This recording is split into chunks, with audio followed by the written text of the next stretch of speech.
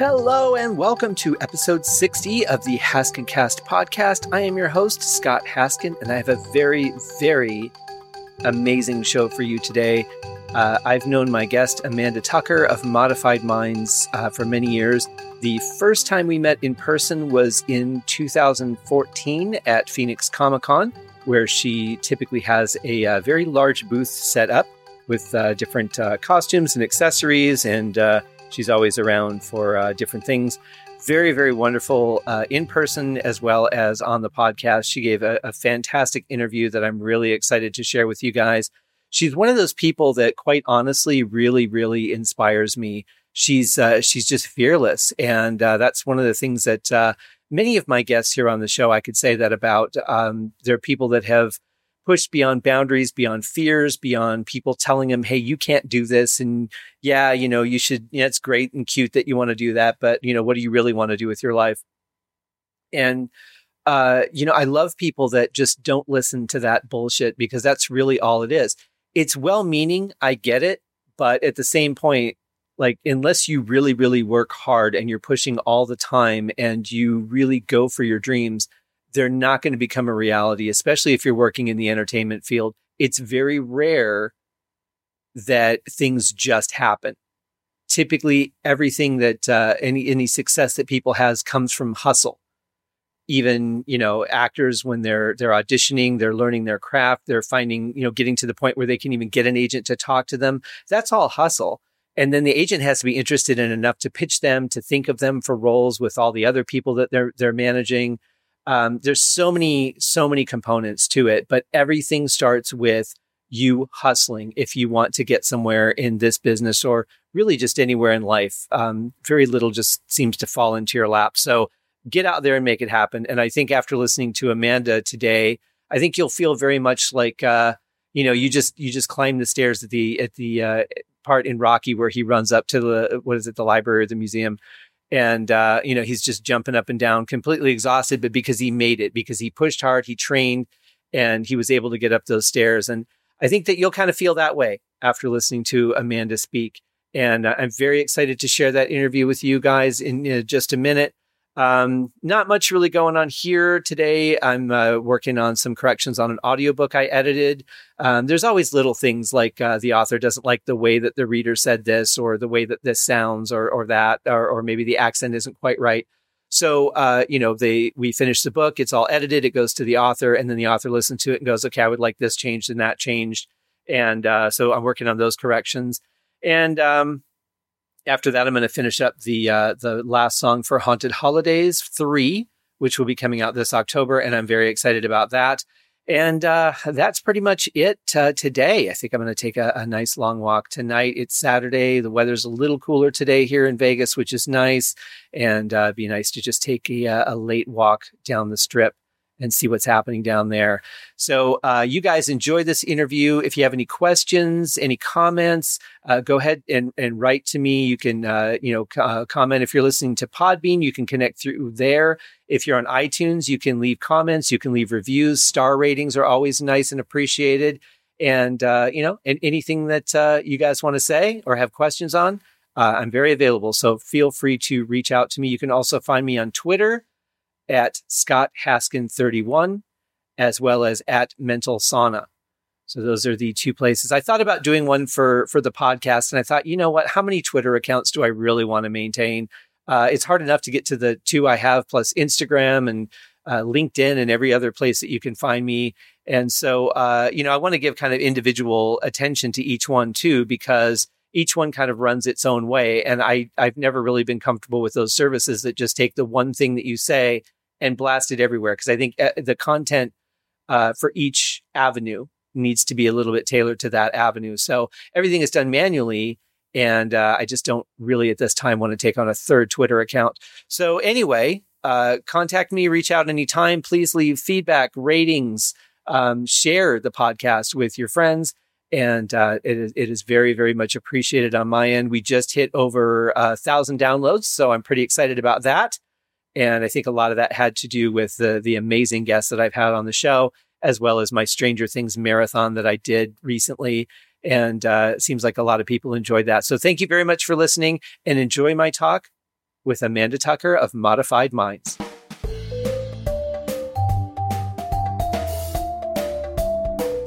All right, ladies and gentlemen, I am very excited to bring you my next guest. She's actually one of the first people that I had on my list when I started the idea of doing the show.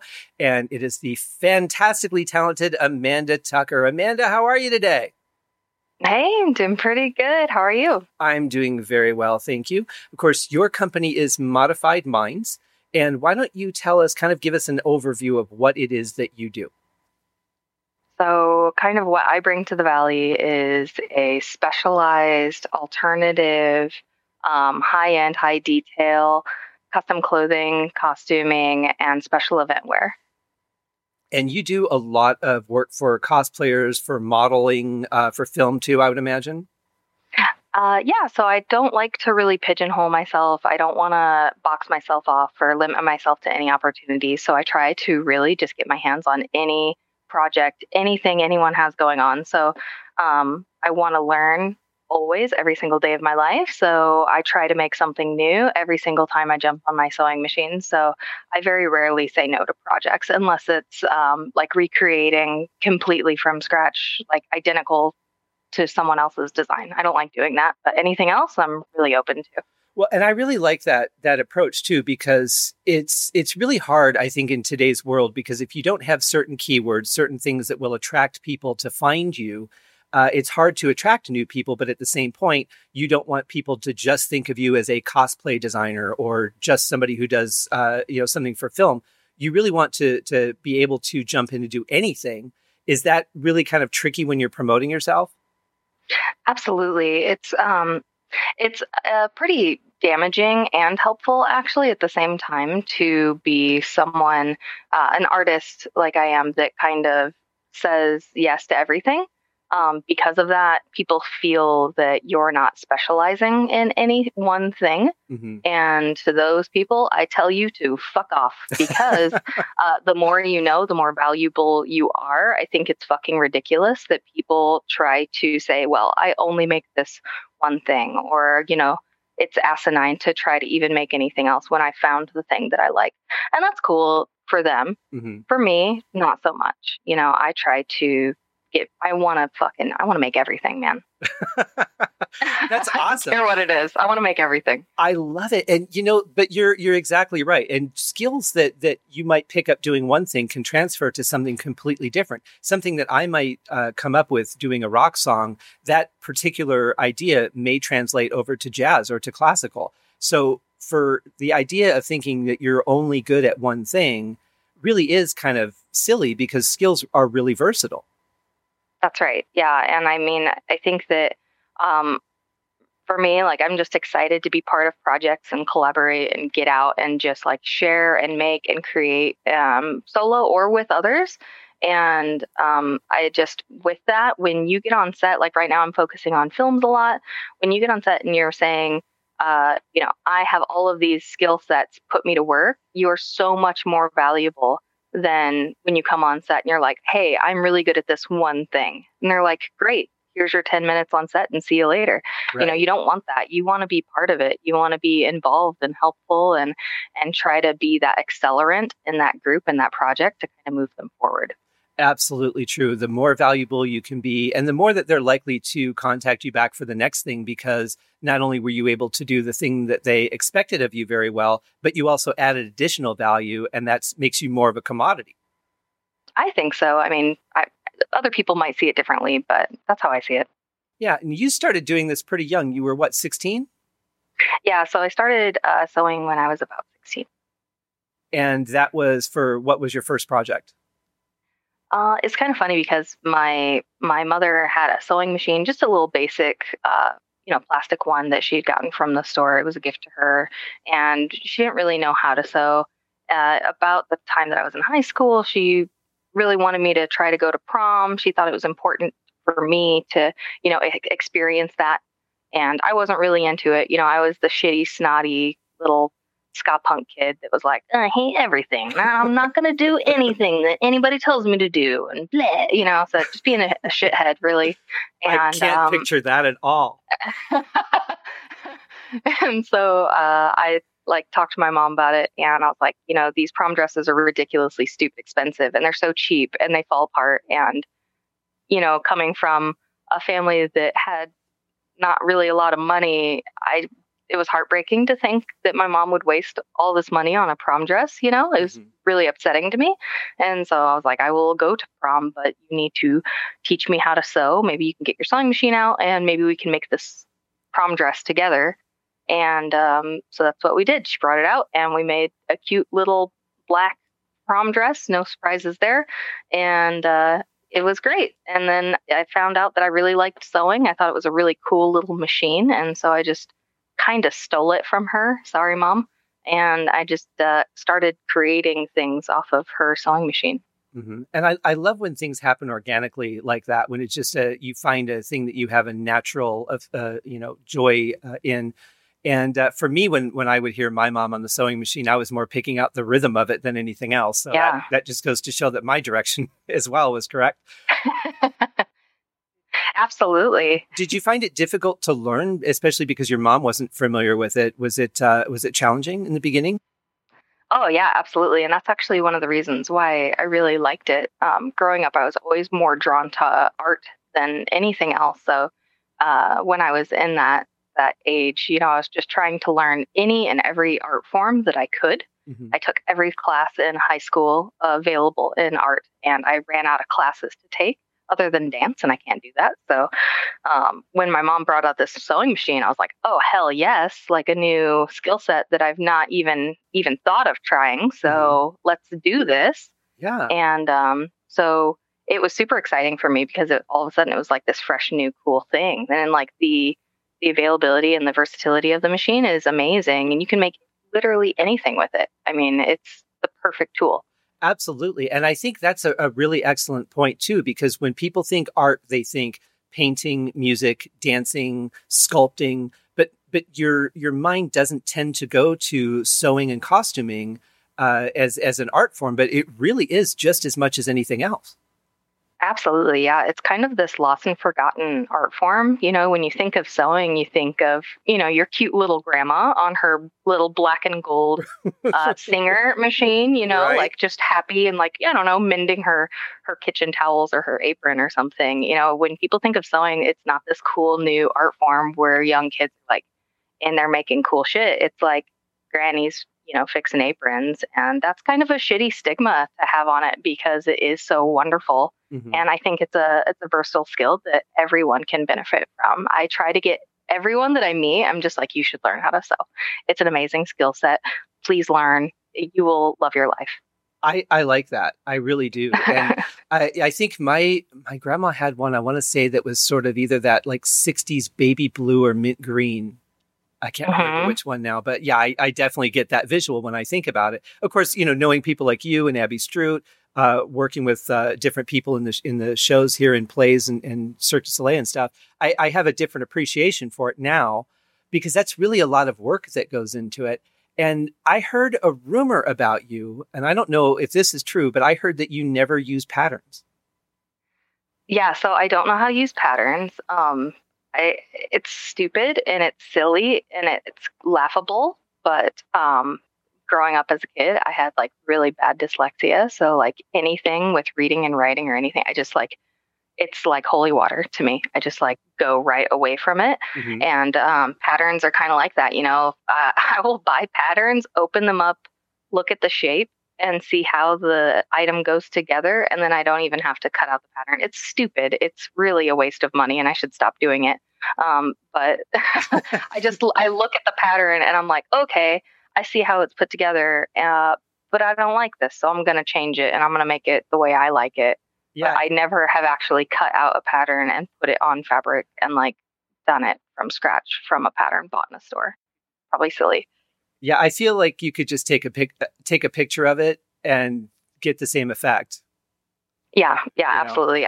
My brain is different. And so I can, laying the shapes out on the ground, I can see how it can go together on a person's body. Mm-hmm. It's really weird. Does it feel like cheating to you? Actually, it's almost like a handicap, in my opinion, just because it is so different. I've always been very self-conscious about it. people have made fun of me for it for a long time, just because it is a stupid thing to not know how patterns work. Even like little 8-year-old kids know how patterns work. So in that regard, it is funny. But in the same regard, like I'm actually kind of proud of myself for teaching myself and learning a different way, I guess. So I don't know. I don't know how I feel about it, actually.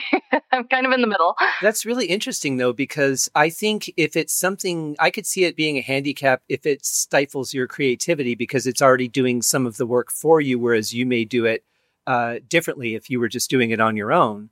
But at the same point, True. if somebody is doing some of the work for you, can you really call it your design? True. Yeah, absolutely. I mean, there is absolutely that insight on it. Yeah, we face the same thing in the music industry with loops. I'm very vocal about the fact that I don't use loops, which is basically someone else creating a rhythm or a melody and you stringing it along in your song. To me, that's not composing. That's being more like a music producer or a music editor. So I can't put that in a composition and say, I wrote this. And I think it is a handicap because you're limited now to whatever they've done. And you can only layer so much of your own sort of scent on top of that. Yeah, I totally see what you're saying there. And I guess it depends on really the project that you're looking to create, really, right? Mm-hmm. Like, so if their budget isn't quite where you need it to be for the project, maybe that is a good thing for you because then at least you can have a skeleton to flesh out with your own ideas and projects. But I guess it would depend on what you're making and why. Yeah, very true. Or the time frame that you have to do it in. Right. But, it's interesting, though, with your look, kind of studying them, because when I was first introduced to loops, I did the same thing. I bought a bunch of them. I kind of listened to them and deconstructed them in my head and kind of understood how they worked, how they were getting the clarity of sound. So I learned a lot from them. I experimented on a couple of songs just to understand how they worked. But I don't believe I've ever released a single composition that had a loop in it. So I don't think that you should feel bad about purchasing them and studying them because there's a lot that you can learn from studying the work that other people have done. I mean, you would do it with another designer. Absolutely. Yeah. Yeah. So how do you go about, do you just take the idea that somebody has, they say, okay, I'm doing a runway show. And I need to create a character, or do you get hired by the company that's doing the show and say, we need 3 costumes from you? So it depends on the project. I try to make myself as transparent and versatile as possible. I try to mold myself to the needs of the person that's employing me without losing my personal touch. So it really just depends on what they want. So if someone is doing a cosplay, I always let them know ahead of time. Like, I am not your average cosplay designer. I do not like making these pristine, perfect, beautiful, untouched costumes. When you get a costume from me, I'm going to study the character that I'm creating. And then I'm going to go into that video game or that whatever and find them, that movie, and see kind of what they have been through in their story. And then I'm going to add those things into their costumes. So if they're a fighter, do they have blood on their costume? Is it ripped? Is it torn? Is there mud? What are the situations that you've been in? And I let people know that right out of the gate. That way they know what my expectations are and they're not getting their hopes up for something that really isn't in their brain. I like that because communication really is everything with a client. If you're not understanding your client's needs and you're not setting a proper expectation, they're never going to be happy with what you do. And you're so different from what other people do that without that communication, they could be really shocked when they see the result. Yeah. And I have had a few situations where it has blown up in my face a little bit where they weren't wanting something so intense and they did want that pristine, cute thing. And when they get that, oh shit, this is like something that you'd see in a movie, they're very off-put by that. And I've had a few people actually drop their costumes because of it. Because at the beginning, when I wasn't explaining myself well enough, now, 10 plus years later, I've gotten it down pretty good. But at the beginning, it was kind of rough. Well, but that's just the growth of working with different people and learning how to work with your clients. In the beginning, none of us know how to do it. I didn't know how to talk to directors and explain music to them. And they would just point at something and go, I want that. And I'm like, well, I can't even hear that. Right. But once you learn how to communicate, it really does save a lot of those issues. But I would imagine Yep. there's a tough element of balance for you in keeping with the accuracy of the concept, but also putting your own touch on it. Yeah. So I've turned down several projects as well that has come up. So they're looking for something and there is no room for my personal touch. Mm-hmm. I really don't see the point of me being the person creating the item for those projects. And I have turned those down. I have suggested like, well, this super basic thing that you just need made because you can't find it or whatever, like just go to Goodwill and see if you can find something similar. Like there's no reason for you to be hiring me for this project when you just want this like basic, box of a thing. Go here and do this. It won't be worth your money to hire me pretty much. Right. And that would be like saying, hey, Leonardo da Vinci, could you just repaint the Sistine Chapel for me? Because I really like that. Yeah, but I just want it to be pink with like hearts on it. Right. But you would go to Da Vinci to do something Da Vinci would do. You wouldn't go and say, I want you to do what someone else did, or I just want you to recreate something else. You could buy a replica costume on Amazon if you're going to do that. Right. You go to somebody like you because you want something that's a personal touch that's going to be not the same 12 costumes that you're going to see at Comicon. Right. Exactly. Yeah. You want to stand out. I did attend one of the runway events that you worked on. I know this is going back a ways, and you've done so many. Do they kind of just blend in together after a while, or does each one, because of how much work you put into it, does each one still kind of stand out in your head? I think all of them actually stand out in my head because I have different layers of like embarrassment, trial and error, and like hatred built up in my brain. Wow. For the things that I make. And so I have different like stamps per show of like incidents that happened with costumes or like what I learned that show, how I fucked one thing up, what chemical burns or cuts did you get during that show, that sort of thing. Right. So they're very much so different. But are you able to look back on those fondly, even though you hate them?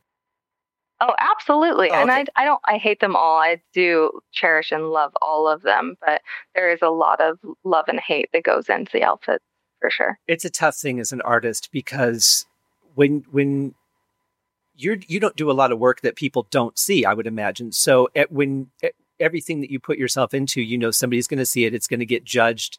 People are going to say what they're going to say about it.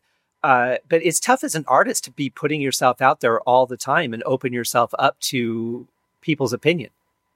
Yeah, it's pretty fucking crazy because I am the easiest person in Arizona to find probably in this realm of like clothing making. I mean, all my personal information is out there. All of these pictures are out there. And like the entire digest of like what I've created is on the internet. So you can see like my earliest, grossest, ugliest fuck ups all the way to like my most recent like things that I'm super proud of. So all of that is exposed. There is nothing private about me as a creator and as an artist. And that's something very interesting in itself that I learned early on as a child, that I don't need to give up two shits about anyone else's opinion. Right. So I'm totally okay with that. And you know what? That's what is beautiful about being human is we don't have to like everything and we don't have to hate everything either. We get to decide, and people have every right to like or hate the things that I make. And I fucking welcome it. Bring it. Please bring me the hate that you have about my outfit, because at least it brought some sort of emotion out of you. Well, that's a good point. You're affecting people to the point where they feel they need to say something. But I find it interesting in this world where the internet is such an advantage that we had over where we were, say, 20 years ago, where you would have to be going to expos, you would have to be putting on, events so that people could find you and find out that you even exist. And now with the internet, it's so easy to do that. But it's also so easy for people to, well, let's just say whatever they want. Right. And that can be a good or a bad thing, because people tend to have opinions, whether they're valid or not, whether they just are angry and want to lash out, and they can be very hurtful to someone personally or to their business. And people just don't tend to take the time to think anymore. Yet on the flip side of that, I constantly see memes about how it's okay to be human. It's okay to break down. Tacos fall apart and we still love them, and all these things. So it's really it's really, a double-edged sword, sending two messages at the same time and saying both of these are okay when they really conflict with each other. As an artist, though, don't you find it kind of tough sometimes to just hear what people have to say? I mean, it was at first when I first started doing this, but like I have gone through so much trial and error and have felt so many human emotions growing up through a pretty fun and rough childhood that I have grown what I would think to be a pretty thick skin once I got here to Arizona. So, um, being kind of delved into art since I was a child, I kind of got used to that constant feedback from everyone, whether it was welcome or not, Mm-hmm. about the things that you create. And I don't know if that has numbed me down or made me tougher or what, but yeah, I mean, honestly, to be truly honest, I welcome everyone's opinions, and even the negative and even the bad um, is not bad in my eyes. And even if it is bad, it doesn't mean that I have to take that in, and it doesn't mean that I have to let that affect my art or make me change my art. You know. Well, that's a great perspective, and it's not uncommon for people that grow up in a bit of a rough life that they take their comfort through art. That the things that they can't say, the things that they can't express, they find a way to do that through creativity. And I think in a way, it's sort of a defense mechanism as much as it is something that you just naturally enjoy doing.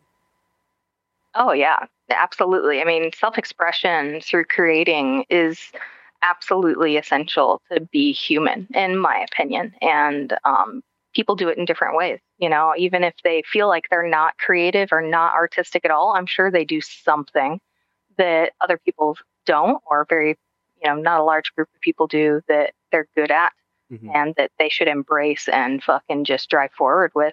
Yeah. And I think it's as much of a therapy as a curse. It's a wonderful thing.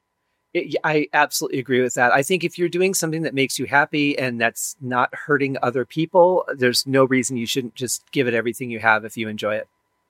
Yeah, that's absolutely right. Was it hard, though, once you went from just it being just something you enjoy to turning it into an actual business to sustain on?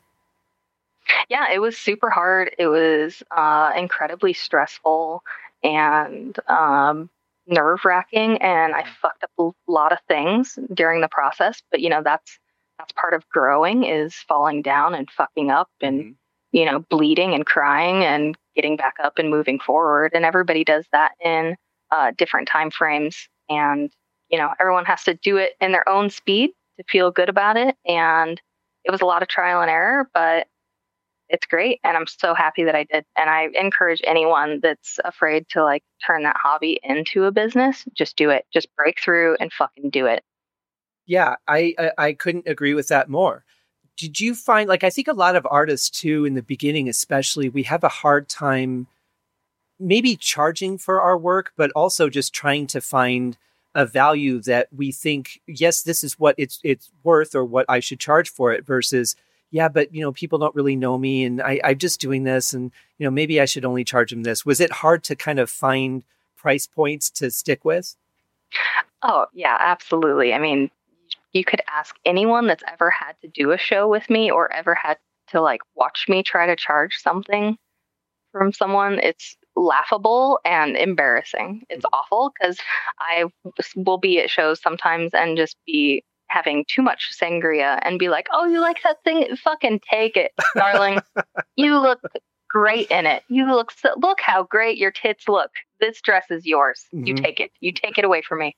Yeah, it's awful, and it's probably the hardest thing to do as an artist is when you see that like happiness and that joy that your item is bringing someone else, it absolutely swells your heart to the point where it's going to burst, and you want nothing more than to keep letting that person be happy. And so you just want to give them things. You're just like, "Oh my God, this thing that I created, this piece of shit that I hate, that I made, you love it? Well, have it." It's so easy to want to do that. And it's really absolutely difficult to charge for items, especially industry standard charging is fucking stupid. Yeah. It's absolutely ridiculous. And I mean, I wouldn't be able to afford my clothing if I charged industry standard prices for Right. what I make. I would imagine they would be several $100s a piece at industry rate. Yeah.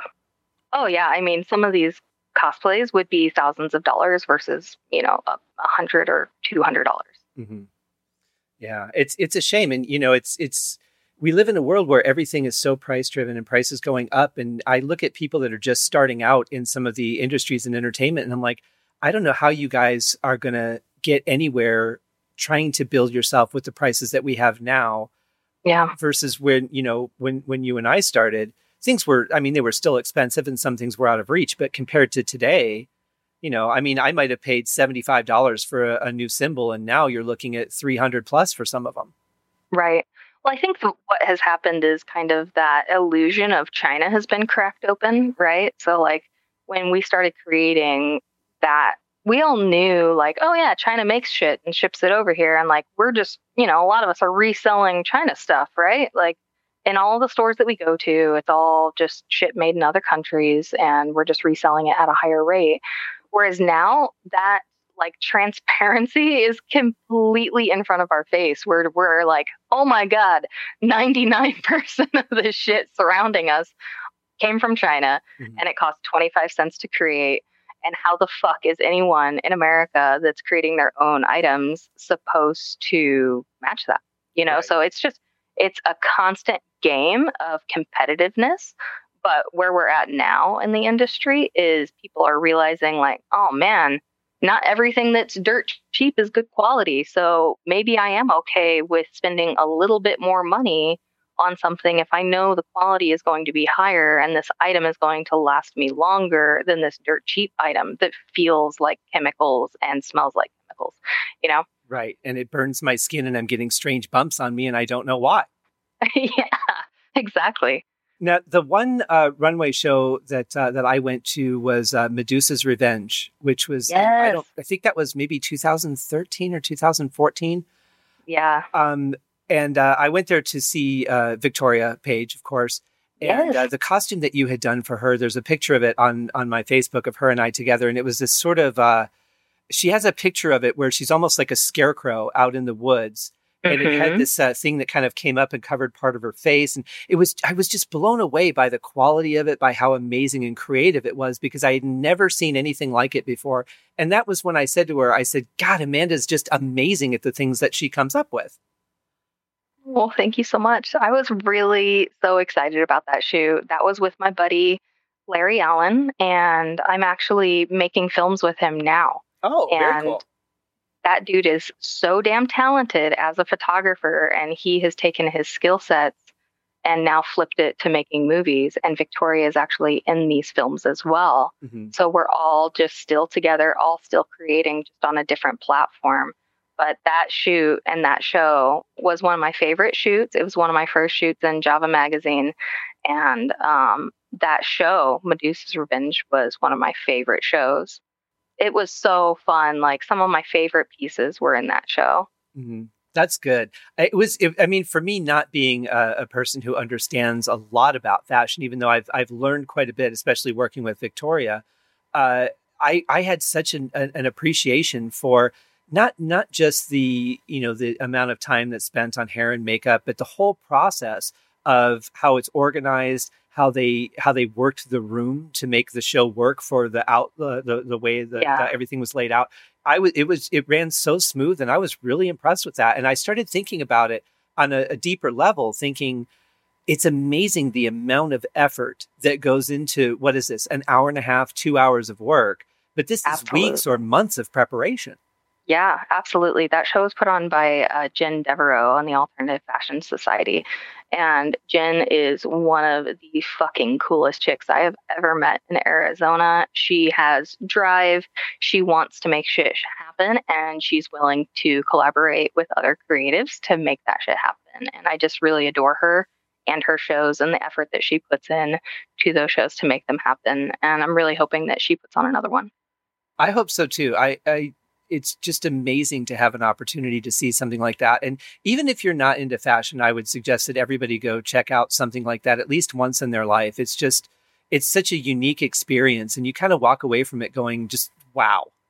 Yeah, it's a wonderful group of very extremely talented designers. She has live painters on set. I mean, they have live music and entertainment. I mean, the DJs are great. Everything about those shows are just spot on. Really, really high quality shows. Yeah, I would agree, at least from the one that I saw. Now, how does preparing for that differ for preparing for something like 3 or 4 days at Comicon or Fan Fusion? So those would be kind of what I would say are more of my specialty pieces. That's like really my signature are the pieces that you see at shows like that. Like that's my inner brain just puking out all the turmoil that has mixing around in there into fabric form. That's really my therapy. What I do at Comic-Con is more of a very, very, very watered down version of that. So Comic-Con, it's difficult because I would never be able to take any of the outfits that I make for the fashion show and sell them at Comic-Con. I don't think that they would move. People would appreciate them and people would stop and look at them and touch them and feel them and like them, but they would never sell because they're not meant to sell, really. I mean, those are statement pieces that you would need to be going to like a red carpet or a special event to wear, which is kind of where I'm gearing my line more towards and kind of getting back to my roots. And Comic-Con is like, hey, do you want a modified Minds piece? I've got this custom piece over here, but it's only $30. It's totally affordable, and it's made out of pop culture reference materials for you. So find your favorite one. That's just kind of like a spray and pray to get my name out. It's more of a marketing opportunity for me. Sure. And lost leaders, there's nothing wrong with that, and to have things at all different price points so that you can reach pretty much everybody is always a great thing. Right. Yeah. Right. And I would imagine too, though, one of the challenges is that to see an outfit that you create, is outfit the right word? Is that the right term to use? Sure. Yeah. Okay. I'm fine with it. I'm not picky. Okay. I didn't think you were, but I want to be, considerate, of course. But you're wonderful. Thank you. So are you. To see something though just displayed, whether you've attached it to a wall or you've got it on a hanger and have maybe a picture of a model in it, is a lot different than actually seeing someone in it and seeing how it really looks on a person to imagine how it might really look on you. So I would imagine that it's a little challenging for people to really appreciate your things at Comic-Con or an event like that when they can't really see it on someone.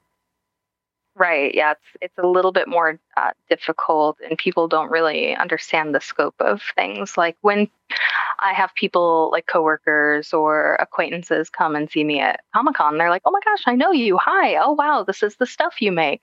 When they see that, they kind of go, "Oh, like look at this cute hobby you have." Right. And it's like, "Yes, thank you. But also no, this is a thing that I have been doing for over 15 years. I'm extremely proud of what I do, and I make some pretty cool shit. Yeah, I try to at least, and it's fun to expose that to people, but then sad at the same time because it's just like, oh man, you don't know about the cool shit that I do. Like I want you to see the really rad stuff, not just this cutesy stuff." Yeah, I don't ever enjoy when people say, "Oh, that's cute that you make music," or "That's cute that you write books." If you understood the effort that goes into doing any kind of art, cute is far from the right. I mean, if you're drawing, cute cartoons, then yeah, that's cute. But it's not the cartoon drawing; it's that the drawing itself is cute. Right. And honestly, I mean, those people, they just don't know. They don't know that what they're saying is borderline. Right. Yeah. And they mean well. So, I mean, it's like you can't you could get upset to one extent, but on the other extent, you're like, but I'm glad they appreciate it, or, that they're not like, that's at least stupid. You're acknowledging it. Yeah, exactly. Now, when you're designing something, are there any fabrics or materials that you really try to avoid because they rip or anything too easily? I fucking hate burlap. I don't like touching burlap. I don't want to touch it. I don't want to buy it. I don't want to look at it. I don't want to fucking smell it. I want to burn it. But it's the sexiest material that there is. I mean, damn it, dude. Who doesn't love a woman in burlap? God damn it. I fucking hate burlap. It's the worst material ever made. That's just like PTSD speaking from like event companies that I worked at. But there are other fabrics that I can't stand, but it really just depends on what the person needs. I'm willing to get the right type of fabric to work with what the person needs. And that's been kind of a challenge in itself is when people come to you and they say, hey, I need this thing made. Here are pictures of what I had in mind. And I went and shopped at Joann's already and found all the fabrics. Here are the prices. So I'm willing to pay this. Mm-hmm. And it's like, no, but you don't know what fabrics you need. Like, you know the outfit that you want, but you don't know the structure and how thick that fabric needs to, or how much body that fabric needs to have or whatever. Mm-hmm. So it's been a task to kind of like convince people of like, you think you know what you need, but really you don't. This is what's going to be best for you, and trying to find the right wording to get them to believe you. Really. Right. So whatever they need for their costume, I will pick whatever fabrics up, even if I hate it, except for burlap. Right. Yeah. But, you know, it's interesting, though. Here's another opportunity for the internet to be a double-edged sword, because they can look up, you know, they could do their own research and go, I want to use this and I want to use that. And you might come back and go, well, yeah, you could, but it would be better if you use this instead. Or they might look at maybe a movie and go, okay, well, they used Lycra on this costume, so I want mine to be made out of Lycra. And you might say, well, they didn't actually, or they did, but here's what would work better for what you're doing. If you don't have a client that's open to your feedback, that's always challenging. Yeah, absolutely. Yeah, I mean, it's one of the first things I always ask people is, give me example photos of what you want made. Or if it's something of their own idea, give me example photos of pieces from other outfits that you like, that you want incorporated into your outfit. Mm-hmm. And then I ask them what their budget is. That way I can give them several different options of, okay, within your budget, we can go low tier. This is your lowest price point. These are the fabrics that it's going to be made out of. It's not going to look exactly like the image, and this is why. This is your middle tier, and this is your highest tier. Highest tier obviously would be closest to like stage replica or just recreation of the image that they're bringing to you, and giving them the option and kind of educating them on the fabrics of this is what's going to work best and this is why. Exactly. And hopefully, though, because you would hope that when they go to a professional for a service, that they would listen to what that professional has to say. But it seems that with, you know, like I said, with the internet and people doing their own research, do you get a lot of people that just kind of like walk in going, no, this is what I want you to use? Oh, yeah, absolutely. I mean, people, they are overnight experts on sometimes of what they want and what they need. And that is fine. And you know what? That's great that people are willing to put in the time to try to learn about the thing that they need. I think that's wonderful. There's also, I mean, just years and years and years worth of knowledge online that you'll never be able to saturate in, especially something that's not your specialty. So that's why we, the experts in our industries, need to educate people and just let them know, like, that is an option and you're kind of on the right track, but you're veering off a little bit. And this is why. This is my professional opinion. And they can they are your customer. So they have the right to not choose you to have the item made. Sure. And they can go somewhere else. Or also on the flip side, you as the artist, if your customer is being too difficult, you can tell them to politely FO and, you know, refund them and go about your business. This is your life. This is your business. And you can decide how much bullshit you're willing to put up with. I've had many extremely difficult customers. I mean, people that didn't even get to the point of becoming customers, that were just horrendously out of line. And that's okay. And it's okay for me to say, hey, this is not going to work out between us. We're clashing too much. And I think that we need to go our own ways. And that's all right. Yeah, absolutely. And, you know, not every client is going to be someone that you're going to get along with or share the same vision with. I like to think that I'm at least somewhere in the middle. Let's say that I have a computer issue that I don't know how to solve, and I need to go to somebody for some direction, I will at least research the issue and see what I can do. And then when I consult with someone, I at least have some kind of basis of understanding what they're saying, or maybe ask them, well, I read this, is this true, sort of thing. But yeah, it just seems like people tend to read a couple of articles or a couple of headlines and think that they know everything in the article and what it says. Right. Or they'll see a YouTube video and they're like, so-and-so with fucking 10,000 bot followers said I should do this. And it's like, that's great. Maybe you should go to that person and they can help you out. That's fine. Wikipedia says. Yeah. And that's cool. I mean, at least they're trying, you know. Yeah, bless their heart.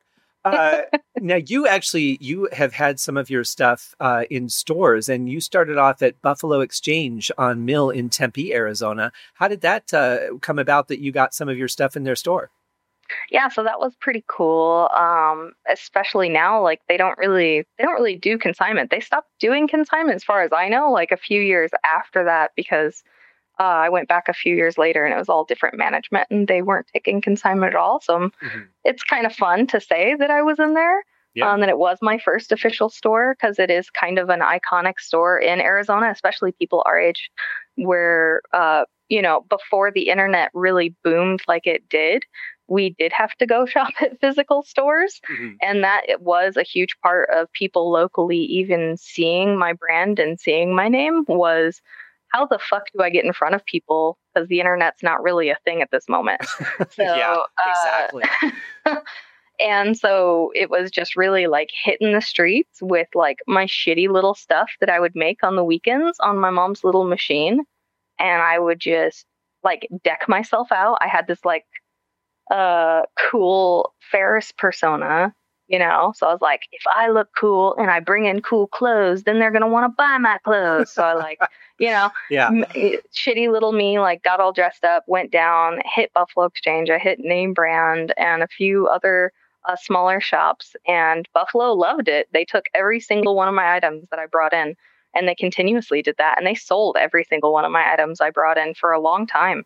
That's awesome. Yeah, it was really fucking cool, actually, because when I was in high school, like Buffalo was punk rock. You know, I don't know if you remember that, but Buffalo was punk rock and a little touch of ska. Okay, I wasn't in Arizona back then. That's right. I didn't move to Arizona until I think 98. Yeah, I want to say 98. Okay, so I mean, it was probably getting into punk rock by the time you got here. Yeah, but I wasn't familiar with the store until much later. But but here's what I love about you. You say your shitty little costumes and shitty little you, but you really must have believed in yourself and the things that you were creating enough to not just do this in your bedroom or, you know, the back room at your mom's house. You went out and you showed it to people. You left your home and said, I want to present this to people because I think people will like it. And I think people will like what I've created. That's a big difference that sets you apart from a lot of artists who are afraid to do that. Oh, and that breaks my heart too, that artists are even afraid to get out there. I mean, and I think honestly, part of this sewing is kind of a self-therapy for me, you know, to better myself as a human being. And I think because I've heard no and you're shit and your ideas are shit for so long since I was a kid, that the word no longer has power in my brain, you know? Like, I'm not afraid of the word no. The word no is not scary to me anymore. It doesn't make me run away. It's just a word that exists in the vocabulary. And I knew that I could take all of this down there and I could, they could laugh at me because some of those people that work at Buffalo are kind of dickheads. We all know that. And I could have gone down there and they could have just been like laughing at me and said, absolutely not. This is shit. Get the fuck out of here. And that would have been fine. You know? Yeah. I heard it all my life and that's like, okay, cool. I'll just try later. I'll just, maybe go home and try to make this stuff better looking and maybe I'll come back or maybe I'll find a better store and fuck you guys, like it doesn't matter. This is just life and we're all just trying to live the best versions of that life. So don't fucking be afraid to hear the word no. That's so true. But this is the challenge that I have is I hate that you've been treated that way. I hate that anybody tries to stifle an artist instead of encourage them. Like there would be a difference between saying, I think you can do better than this versus that just sucks, you know? Yeah. But at the same point, should I be grateful for those people? Because if you didn't experience that, would you be the kind of person that would go out and put yourself in shops and advertise yourself and say, hey, I want to work on your film? Oh, absolutely. I think that, you know, the first step of being an artist is that internal movement and that internal self-realization of, hey, not everything that you make is going to be perfect and amazing. And maybe you are going to make some shit things. And maybe you should try to develop an editing eye to step back and be like, oh, man, they said this is shit. Is it shit? I don't know. Let me look at it. Let me open it up. Like, what about this is shit that they don't like, you know, and try to figure it out. And maybe you will discover like, oh, fuck, they're right. This is shit. And this is white. And well, damn, maybe I could make it this way and try it again. And maybe it's still shit. Maybe you have to fucking do that like 20 times. And maybe you absolutely despise the thing that you've made by the end of it because you've seen it for way too long. But at least by then it's not going to be shit though. Well, that's very true. And you can certainly, I mean, you can definitely learn from people's feedback. I think the first thing is allowing yourself to hear what they have to say, which is very challenging for a lot of artists because you don't want to hear anything bad. But the second thing is then deciding whether that has value to your vision of your art. So if somebody says, you know, I don't really like that color, I think if you would have used this, I would like it better. Okay, so is that something that is really specific to that person? And if so, that's okay. I mean, art is subjective.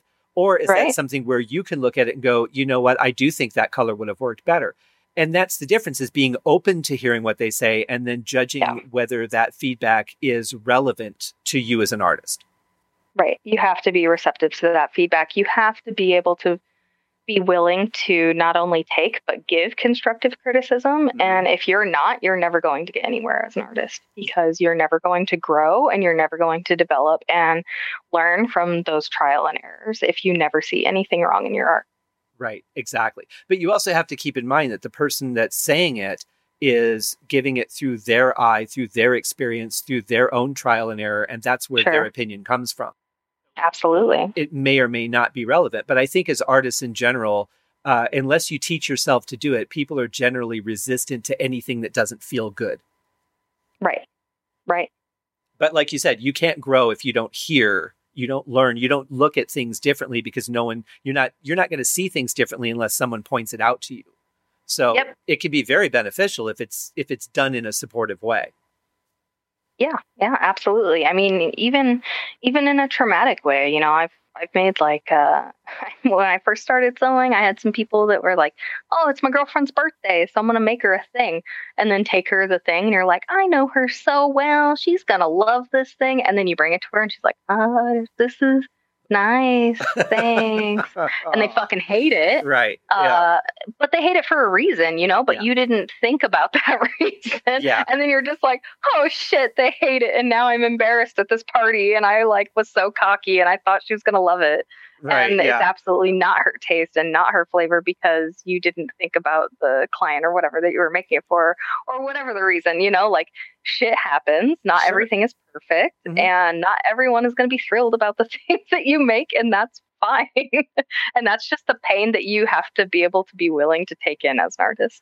Yeah. And then next year you just give her a bedazzled jean jacket. That's right. You just give her a fucking Amazon gift card and let that basic bitch go. That's right. But I've had that too, where when I work on a film and the director and I discuss what the music should be, and then I submit a piece, and he's like, "Yeah, that doesn't really work," and "Yeah, that's not really what I want." Right. And then sometimes it's 5-6 pieces before you really find that thing that works, and sometimes it's the first thing. You just never really know because it's hard to explain exactly what you're seeing. And for two people to share the same vision when you think you're sharing the same vision because you're using the right words, but really what's in your head are two completely different things. Yeah, absolutely. I mean, your vision could be totally different from that person's vision. And you don't know if it's a lack of explanation on your part or on their part. Like it's shit that naturally happens between two people when you're trying to create together. Mm-hmm. Exactly. And it's such a tough thing because you want to please your client, you want to make them happy, and you want to feel good about the things that you've done. You want to hear that, oh yeah, that was great right out of the gate. And oh, thank God I don't have to do any revisions, but they're going to happen. I mean, you have to be able to roll with that to survive in anything in a creative industry. Yeah, absolutely. And I've noticed too, like the more transparent that you can make yourself during the creation process, the more successful you're going to be. Yes. Because that vision that they have and the vision that you have, it could sound in words when you're explaining it at the beginning.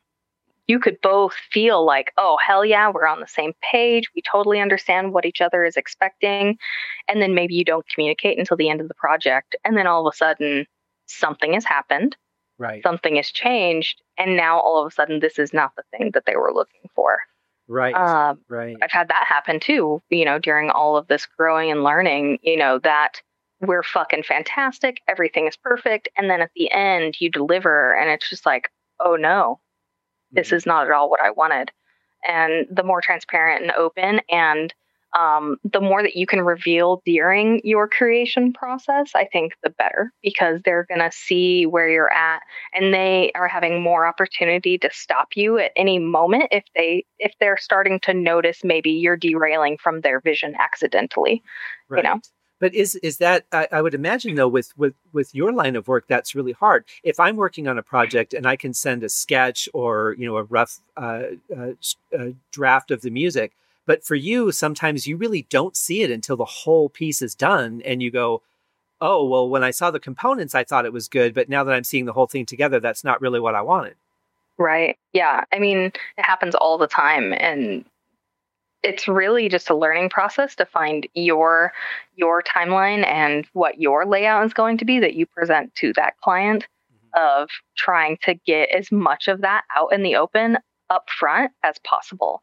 And it still happens to this day. I've had people cancel shit on me. But it's shit happens, You go to them, you try to get those example photos, you make them a sketch of this is what is in my head based on what your asks are. You bring this to them, you show them examples of the fabrics that you're looking to get, even bring them samples of the fabric sometimes will alleviate tons of fear and wonder. And that in that step alone, you can avoid so much turmoil that comes down later in the road because of fabric choices like we were talking about earlier. And then sometimes I'll just take videos of me creating their items and send them to them. Just like, hey, just wanted to, let you know I'm working on this part today. And here's a quick video, just kind of give them the insight, and it makes them kind of feel more involved and part of that step to try to avoid those accidental derailings. That's a good idea. And do you find that if you've worked with somebody already and then you go to do a second or a third project, that communication gets easier and there's less growing pains after that? Yeah, absolutely. I think the most important thing is that the person that is coming to you knows who you are and they understand what your style is. So they've seen your work either from friends or at shows or online or in magazines or whatever, and they are drawn to you because of your style and because of your touch that you offer. So it's always a good sign when someone comes up to you and they're like, hey, nice to meet you. So-and-so referred me. I love your stuff. I've been to these shows or I've seen your work. That is always the perfect opening to meeting a new client or a new friend, because like, oh, hell yeah, you get who I am, Right. It's always scary when someone's like, oh yeah, this is my first time really seeing your stuff. It's always risky because they don't really understand what your style is or what your touch is. But I think that goes back to the communication we were talking about earlier. If you can kind of set that expectation, then there might still be a few bumps, but it's going to really ease out a good, I would say 80% of the trauma that you could go through by not communicating. Absolutely. I totally agree. Yeah. What amazes me about you is that you have really been through a lot, and yet you're so successful. You're such a driving force. I mean, having so little support, being told that you suck, and then you were in an accident that kind of derailed you for a little bit, but you've come back just so strong and you're feisty and you don't give up. Oh, thank you so much. I am feisty, almost to a fault. It's a problem that I have. I have a hard time telling myself no. actually, and I have a hard time withdrawing myself or telling myself to slow down when I should. Mm-hmm. I got in a pretty nasty accident a few years ago at the last place that I worked, which was Tech Shop. Unfortunately, I got some extreme damage on my right hand, which is my primary artist hand. I'm cross dominant. Mm-hmm. And so it knocked me out of the game for a long time. And that is actually just recently, well, it's coming to a close very soon. Good. Which I'm very excited about. And I'm really excited to get that all behind me. Yes. It has had long lasting damage on me that I will have to learn how to kind of live with and work around. That is part of life, unfortunately. And it did affect my sewing. And I do have pain now when it comes to creating, which is very unfortunate, but there is nothing that I can do to make that go away. Other than the things that I can do, like exercises and working it out. And I have treated my sewing as a hand therapy. It's great hand therapy for me because the gripping and the pushing and the pulling of fabric, it works the ligaments and the tendons, which have been cut shorter in my accident. So the stretching is really important for me to keep that mobility up. And I'm just using my sewing as my therapy to move my sewing forward, really. And it has restructured what I'm doing. And it's getting me away from more of the basic clothing that I've been creating for, the last probably 8 years. And that's not necessarily a bad thing. Maybe Right. It was just time for me to move away from those things and get back to what my core roots are, which are these one-off individualized pieces. But see, that's again kind of the difference between you and a lot of other people who would just go, well, I can't do this. It hurts. And I guess that's the way it's going to be. But that's the same thing as people saying, you're not good at this, you suck. And you going, well, I'll show you. And then the next thing you know, your stuff is at Buffalo Exchange, selling constantly. Right. So I think that's one of the things that obviously makes you successful is the fact that you don't give up. You find ways to work around whatever the problems are and you embrace it and you own it. I try to. There's really nothing else you can't. You could. There is an option to lay down and give up, but that's one of the things that was instilled in me very early on in life is don't give up, just keep going. There's no reason to ever give up. And if you do give up, you have no one to blame but yourself. That's very true. That's right. And so I just keep pushing forward. That's all you can do. This situation is out of my control. It is out of my hands, literally. And so fucking just deal with it. Yeah. You have to deal with the cards that you were dealt and you just fucking move on. You just go. Exactly. When I was living in California, one of the events that I went to, I met a lady who I don't remember the exact situation that she was in, so I don't want to misspeak, but she was in a wheelchair. She couldn't move her legs. And she kayaked from Los Angeles to Hawaii.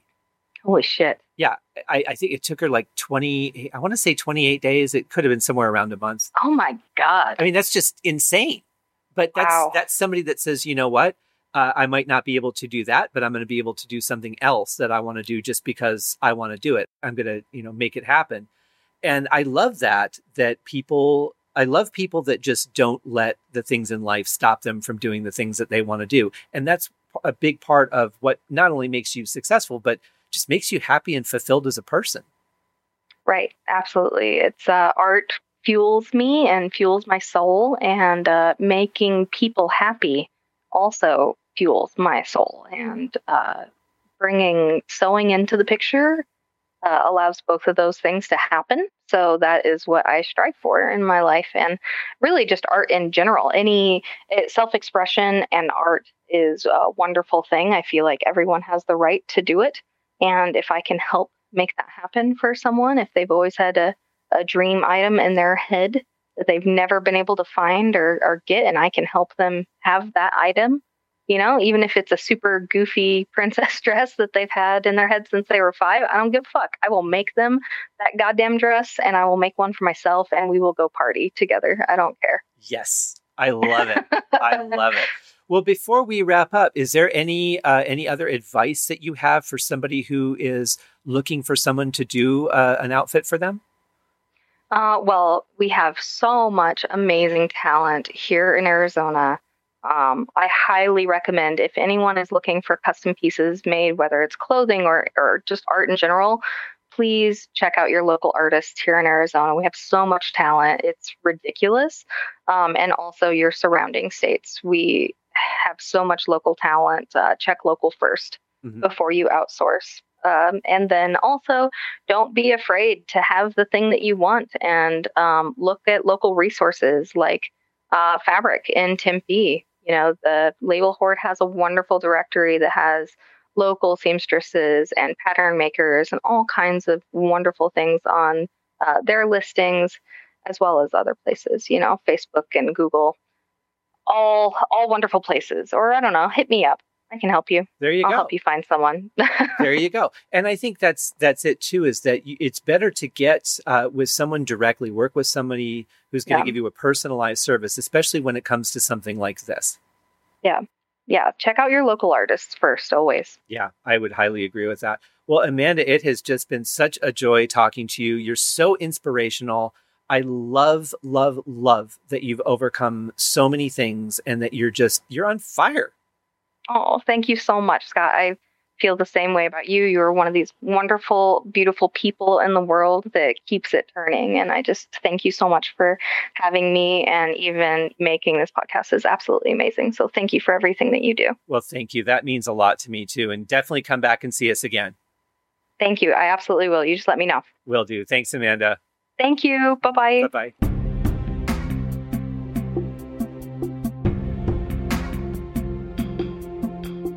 All right, everybody. Thank you for joining me on episode 60 of the Haskincast podcast. And as I mentioned earlier, after listening to Amanda's inspiring interview, go run up those stairs, get to the top, jump up and down, be excited. Obviously, do it within whatever means you have health-wise. Take care of yourselves more than anything else, but go for your dreams. Don't let anybody beat you down or tell you that you can't or that you shouldn't or that you're not skilled, because you know what? You can learn how to do anything. Thank you guys for joining me. We'll see you again next week with another great episode. We got a couple more yet before the August break. See you guys soon. Bye.